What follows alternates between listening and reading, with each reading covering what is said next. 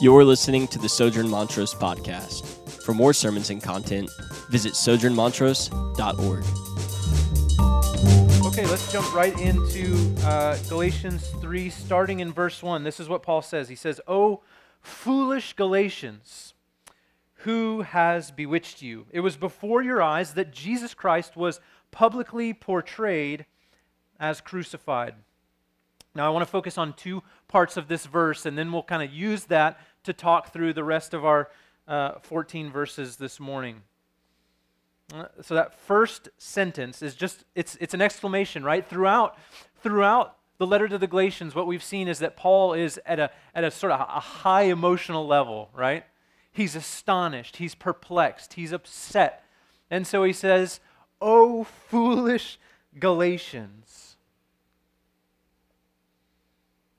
And while the word foolish is absolutely helpful, I think there's another way that this word could be translated from the Greek that actually serves to help us understand why Paul is as upset as he is. We could read this as not only, "O foolish Galatians," but "O illogical Galatians." That the way in which they are foolish is that they are thinking in ways that are not logically rational. They don't make sense. What the Galatians are now believing in terms of this heresy, this false teaching that has arisen within the church, doesn't make sense. And so he's upset. And what he's going to go on to do over the next 13 verses after this is tell us and expand for us why the thinking of the Galatians is illogical. Why it makes no sense that they would find themselves in this place where they're tempted to believe a false teaching. A false teaching that essentially says, yes, salvation comes through Jesus, but you must also do X, Y, and Z. And so he's going to go on to explain to them that this makes no sense based on two reasons. And really there's a third, but we don't get to that until next week, because otherwise we'd be here for a long time this morning. Well, the first reason is what they've actually seen and experienced, and then the second reason that their thinking, their line of thinking in falling for this heresy is illogical, is based on the actual content of the covenant that God made with Abraham, their predecessor, their ancestor. The very basis for their Jewishness. And so Paul essentially says, look, Galatians, you are illogical. You're foolish in that sense, in the sense that you are illogical.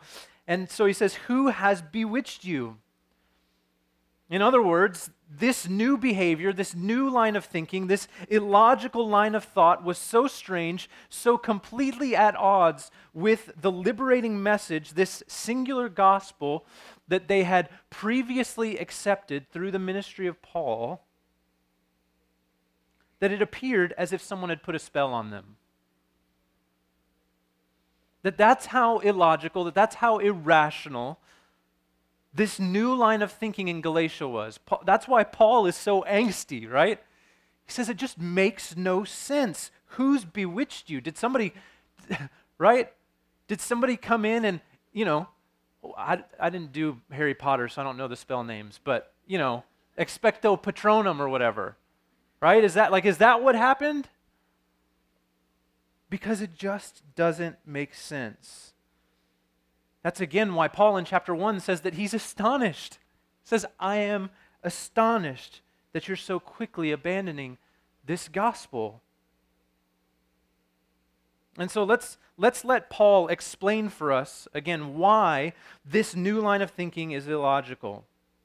And the first thing we'll see is that it's illogical based on the very experience of this collection of churches in the region of Galatia. Right? He says this in verse 2. Let me ask you only this. Did you receive the Spirit by works of the law or by hearing with faith? Verse 3, are you so foolish? Are you so illogical?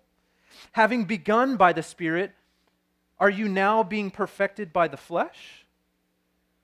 Did you suffer? Or if you have an ESV Bible, you'll note that there's a little footnote there. Suffer could also be translated as experience. Did you experience so many things in vain, if indeed it was in vain? Verse 5, does he who supplies the Spirit, meaning God, does God who supplies the Spirit to you and works miracles among you, do so by works of the law or by hearing with faith?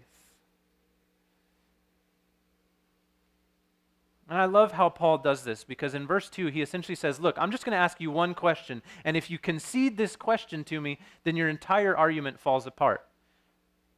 But I'm still going to write for 3 more chapters. And what is that question? That question is again, it's predicated upon their experience. How did the Spirit come to you, Galatians? How did the Spirit come? Was it through your years of works of the law? Remember, these were Jews, right? For the most part. There were Gentiles among them, but the church in Galatia is majority Jewish, right? So many of them had spent their lives practicing the Jewish faith, and yet the Spirit did not come upon them during that period, but rather came upon them after the gospel was preached to them. And so that's why Paul asks this rhetorical question, did you receive the Spirit by your works of the law, or was it by hearing, through faith? Was it when you heard the word of this gospel that the Spirit came among you? So he's saying, look what happened in your own life. It's illogical that you would think or revert to this thinking that the law is what saves you, is what justifies you. Because the Spirit came by faith. And as we know from other parts of the Bible, the Spirit is the seal. The way by which we know that we belong to God's people, God's family.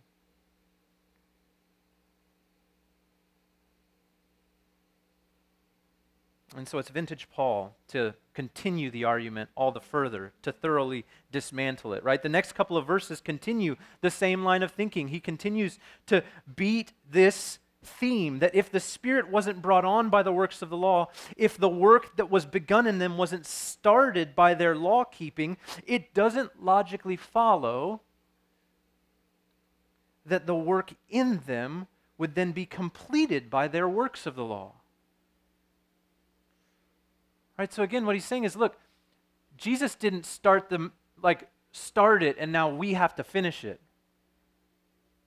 Right, he's saying salvation, all of it, the whole thing has been initiated by Jesus, but it's also going to be completed by him. That's why in Philippians chapter 1, verse 6, Paul expands on this idea when he says, I am sure of this, that he who began a good work in you will bring it to completion at the day of Jesus Christ. So salvation, from beginning to end, is the work of Jesus. And to think that Jesus would get us started, but that we would then complete it, because we have such a good record before, is utterly illogical. It makes no sense. But it's not only illogical based on their own experience, it's illogical based on their heritage, based on the whole theme of their understanding of the covenant. This Jewish identity that began with Abraham millennia prior to where they find themselves now. Right? So he expands on that argument starting in verse 6. He says this, just as Abraham believed God and it was counted to him as righteousness. Verse 7, know then that it is those of faith who are the sons and daughters of Abraham. And the scripture, foreseeing that God would justify the Gentiles by faith, preached the gospel beforehand to Abraham, saying, in you shall all the nations be blessed. So then those who are of faith are blessed along with Abraham, the man of faith. And so not only does this new heresy that says it's Jesus and your works that save you, not make sense according to their own experience, but it makes no sense according to the covenant from the beginning. It doesn't gel with their own sacred history, this thing that they've elevated above the gospel. You see, the law of Moses comes after Abraham. So, how could God's covenant with his people be dependent on a law that was not yet in existence when the covenant began? God is merciful to us in this, brothers and sisters. He didn't give us the covenant and the law at the same time so that we would get confused. No, he gave us the covenant. The covenant apart from the law, and yet the law plays a vital part within that covenant, but is not dependent on it.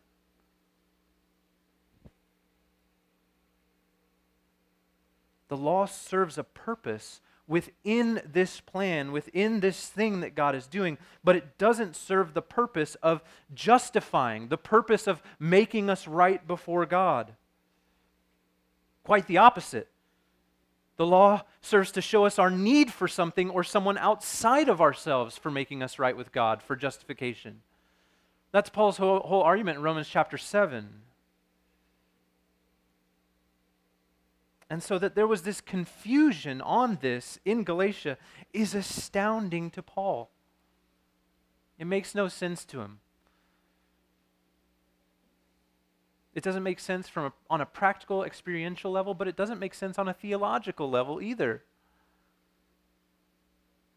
Because by that logic, Abraham would not have been a member of this Jewish nation. There was no law for him to keep. And if law keeping is essential for right standing before God, for justification, then Abraham didn't have it. And so that's why the Bible tells us that Abraham believed, that he had faith, and that is what was credited to him as righteousness. And so Paul has essentially lost his mind because this just doesn't make sense to him. Well, rather, he thinks they've lost their mind.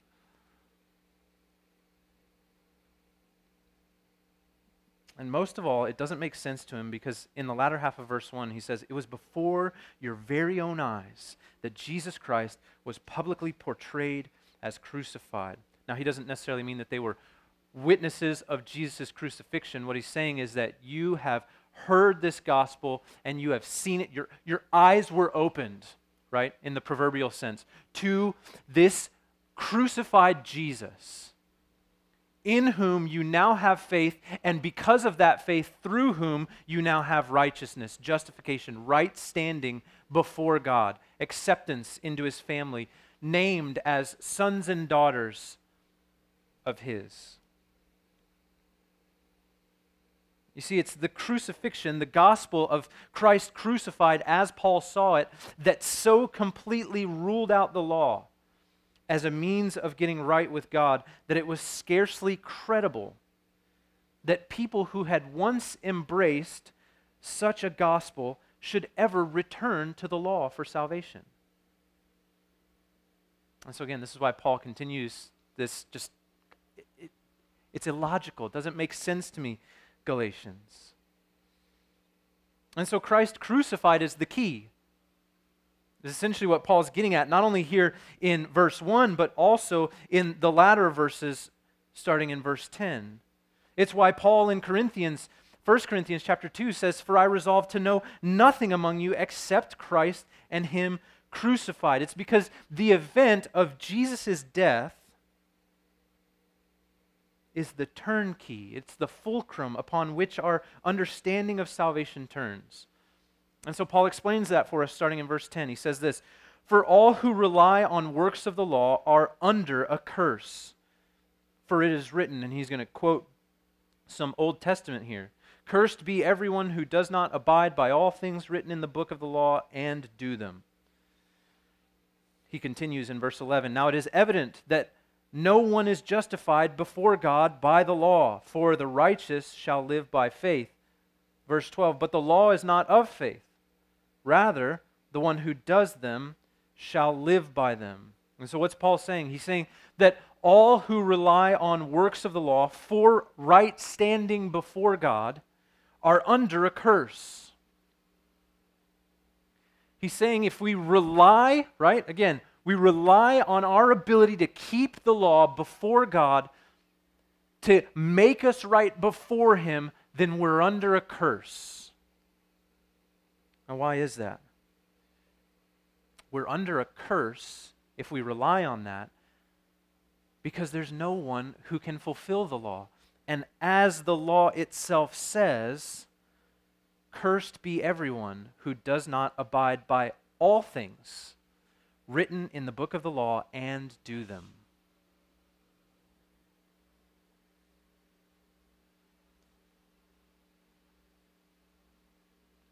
That's you. And that's me. I have not abided by all things written in the book of the law, nor have I done them all. And so I'm cursed.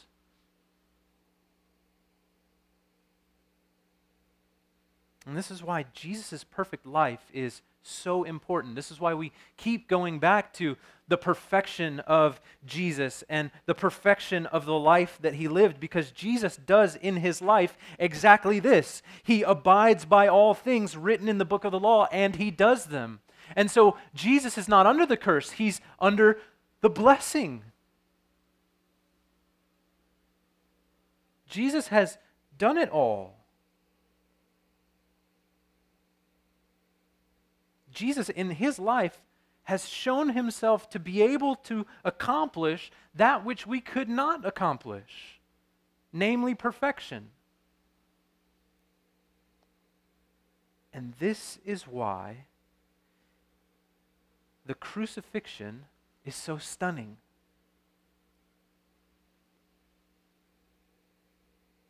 Because under the law, it's the lawbreaker, not the law keeper that's cursed, right? So it's you and I that are cursed, not the one who keeps the law, Jesus, right? And yet, Jesus, although He completed the law, He died according to the curse. Why is that? Read verse 13. It says this: Christ redeemed us from the curse of the law by becoming a curse for us. For it is written, cursed is everyone who is hanged on a tree, so that in Christ Jesus the blessing of Abraham might come to the Gentiles, so that we might receive the promised Spirit through faith. You see, Jesus undergoes the penalty that is ascribed to the lawbreaker so that we might be given the reward that is ascribed to the faithful. So that our curse would be replaced with blessing. It's by faith in Jesus and His receiving everything that was ours in sin that we now receive everything that was His in His righteousness, in His law-keeping. And it is Jesus' work applied to us by the Spirit that justifies us, that makes us right before God. Right? So it's Jesus' perfect life exchanged for ours, right? Jesus becoming our curse and us becoming His life, right? So that the life we live is no longer ours, but His in us. That is how we are made right before God. So there's no other way. There's no other way. There's no amount of things that we can do. There's no amount of law keeping that we can acquire or accumulate over our years of life that will make God see us as righteous. It is only through faith in the righteous work of Jesus, which He accomplished and now generously and graciously extends to us. That is the only way by which we are justified. Now, let's make a necessary and helpful distinction that's going to set us up for the rest of the letter, because this is so important. If we are not careful, we will confuse justification, how we are made right with God, with the gospel, of which it is a part, but not the whole, and we will misunderstand the law.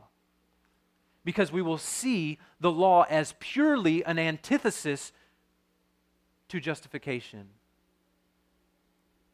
So let me explain what I'm saying. I know there's some words in there. What is the gospel?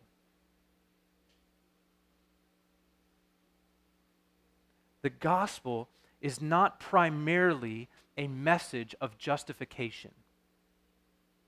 It's not primarily a message of right standing before God. Here's the checkbox of things that you need to believe. The gospel is an event. It is a historical event that took place. It is the life, death, and resurrection of Jesus. It is his stepping out of heaven, coming to dwell among us, to be Emmanuel, God with us, to live the life that we could not live, to die the death that we deserve to die, and to resurrect in victory over our sin and over our death so that we might experience new life. It is that event. It is the kingdom come, right?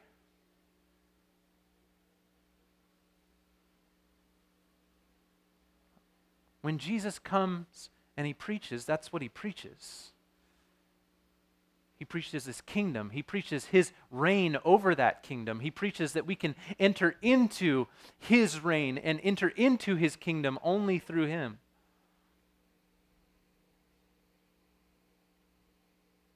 It is the proclamation. The gospel is the proclamation of the life, death, and resurrection of Jesus, who is now seated at the throne of the universe and will come again in power to make all things new. That's the gospel. That is the gospel in which there is power for salvation, as Romans 1:17 says. Now, justification, right, being made right before God, is part of that. But it does not comprise the whole. Justification is part of the gospel. It explains that this gospel message, this message about Jesus and faith in it, is the means by which we are made right before God. So it's all about the gospel. It's all about Jesus, and it's all about our faith in it. That is the means by which right standing is secured.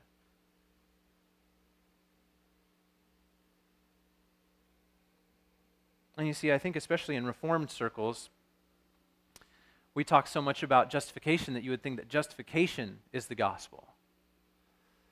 But the gospel is about Jesus, and Jesus came and brought justification. So let's put those in their right order.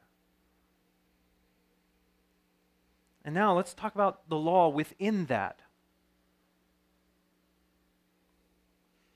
The law is not the enemy that we think it is. In fact, Paul in another one of his letters says that it is good and spiritual. It's good and right, and we should keep it. We should keep the law. Which this sounds totally contrary to everything I just said, right? But understand this. We should keep the law, but we should never think that by keeping it, we're justified. The law isn't a bad thing, it's a good thing, but it's not a saving thing. And therein lies the difference, right? Therein lies the key. The law is not a bad thing, it's a good thing, but it's not a saving thing. Salvation comes through faith in Jesus. But as Ephesians chapter 2 tells us, it's by grace through faith we've been saved, not of works, so that none can boast. But now, as verse 10 says, we are his workmanship, created in Christ Jesus for good works that he prepared beforehand so that we might walk in them. You see, the law can't be a bad thing, and then Jesus in the Sermon on the Mount say you should go beyond the law. We should keep the law. In fact, Paul will tell us some specific ways the Galatians should do that in the later chapters of this letter. But we shouldn't rely upon it for our salvation, because it's our faith that will be credited to us as righteousness, not our law keeping.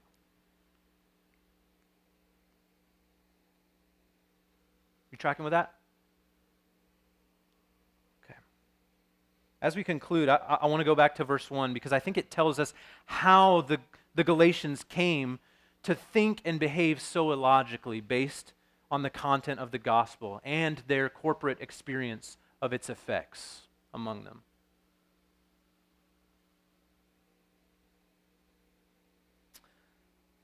Again, Paul in verse 1 says, "O foolish Galatians, O illogical Galatians, who has bewitched you?" Now, what I like about this word bewitched is that we could translate it into a more modern word, and we could translate it to the word hypnotized. Who has hypnotized you, Galatians? Now, regardless of what you may think the merits of hypnosis are or whether or not it's actually possible, we understand at least what it purports itself to be, right? Hypnosis. The definition of hypnosis in the dictionary is this: an induced state of consciousness in which a person apparently, right? So even the dictionary is kind of like sketched out on hypnosis a little bit. A state of consciousness in which a person apparently loses the power of voluntary action and is highly responsive to suggestion or direction. So it's a state of consciousness that's induced in which a person apparently loses the power of voluntary action and is highly responsive to the suggestion or the direction of the hypnotizer. And if you've watched any, like movies or maybe even comedy sketches, because there's they do stage hypnosis and things like that in Vegas, another reason not to go to Vegas. Often it's induced by the eye fixation technique, right? Meaning like someone holds up something shiny, usually it's a pocket watch, right? And they dangle it in front of your eyes. And they tell you to focus. All you see, the only thing in your world right now is this shiny little object that's swinging in front of your eyes.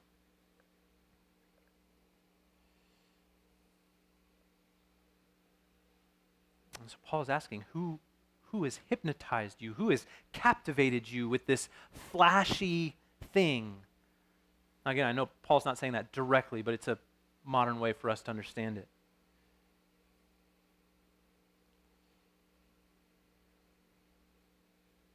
How is it that you've become fixated by this thing of so little substance?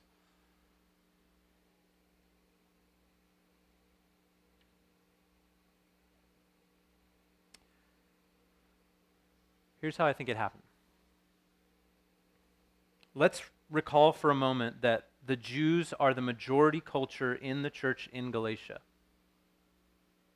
They're the majority culture.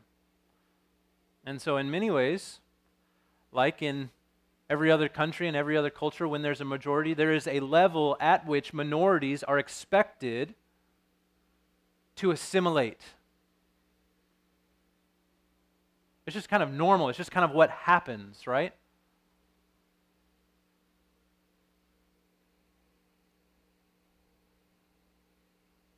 And I think this is why that happens. It happens because the majority culture, the narrative of majority culture, is the narrative that we are so regularly confronted by.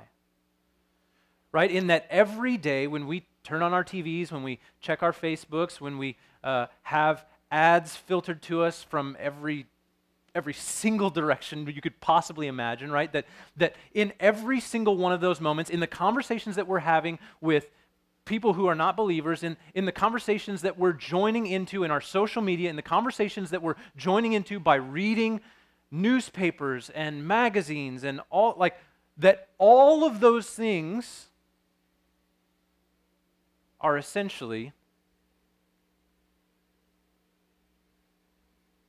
something that if we are not careful, that if we fixate too closely upon them, we will become highly responsive to their suggestions or their direction.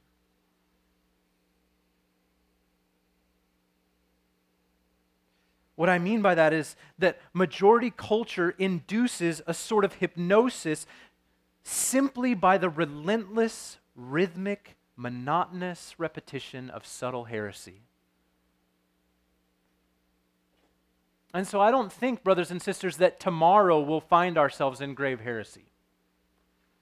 But I do think that if we're not careful over time, if we're not continually being not conformed to the world, but transformed by the renewing of our mind according to the Word of God, if we're not doing that, then there's a good chance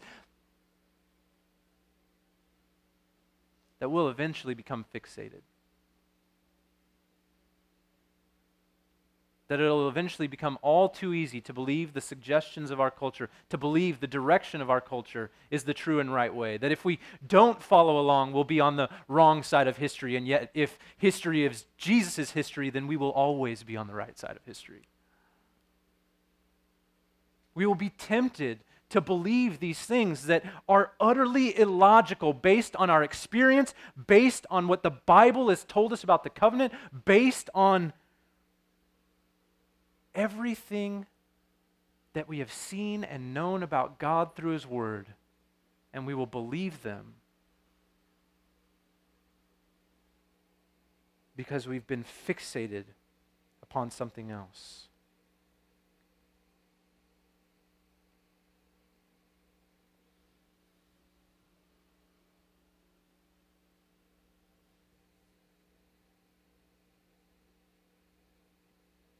And so, brothers and sisters, this morning, it's my hope that we will return to what Paul is begging, pleading with the Galatians to return to, and that is a fixation on something else, a fixation upon Jesus. Right? Going back to Paul's quote from 1 Corinthians chapter 2, what does he say? I resolve to know nothing among you except Christ and Christ crucified. And here's the thing, Paul's a smart dude. Paul's engaged with the culture. Paul knows what's out there. He's able to speak insightfully about what is happening in the world around him, and yet he relies on none of that intellect, none of that ability. He resolves to know nothing among them except Christ and Him crucified, because it's in a fixation upon Him that we won't be led by the suggestions and the direction of our culture, but we'll be led by the suggestions and the directions of Jesus.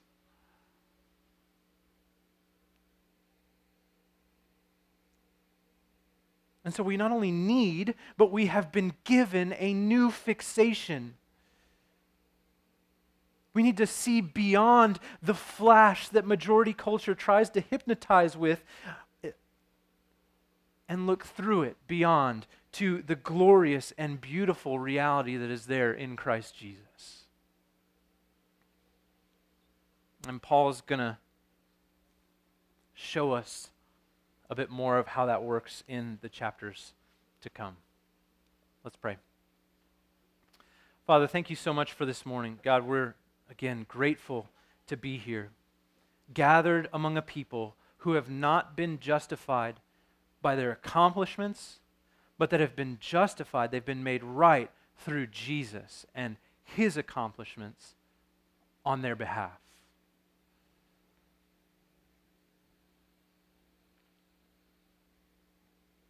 And so, Lord, we thank you for the gospel, this event in human history where you came among us in your Son Jesus. You lived perfect life among us in your Son Jesus, died a death in our stead in Jesus, and were raised victorious over Satan, over sin, and over death, so that we might enter into a new kingdom, a kingdom that is reconciled and made new. And we thank you, Lord, that the way that we get to enter into that kingdom is not through something that we can do, but rather it's through something that Jesus already did. And so may we have faith in that, Father, and may we become fixated upon it, so much so, Father, that we are not tempted by the illogical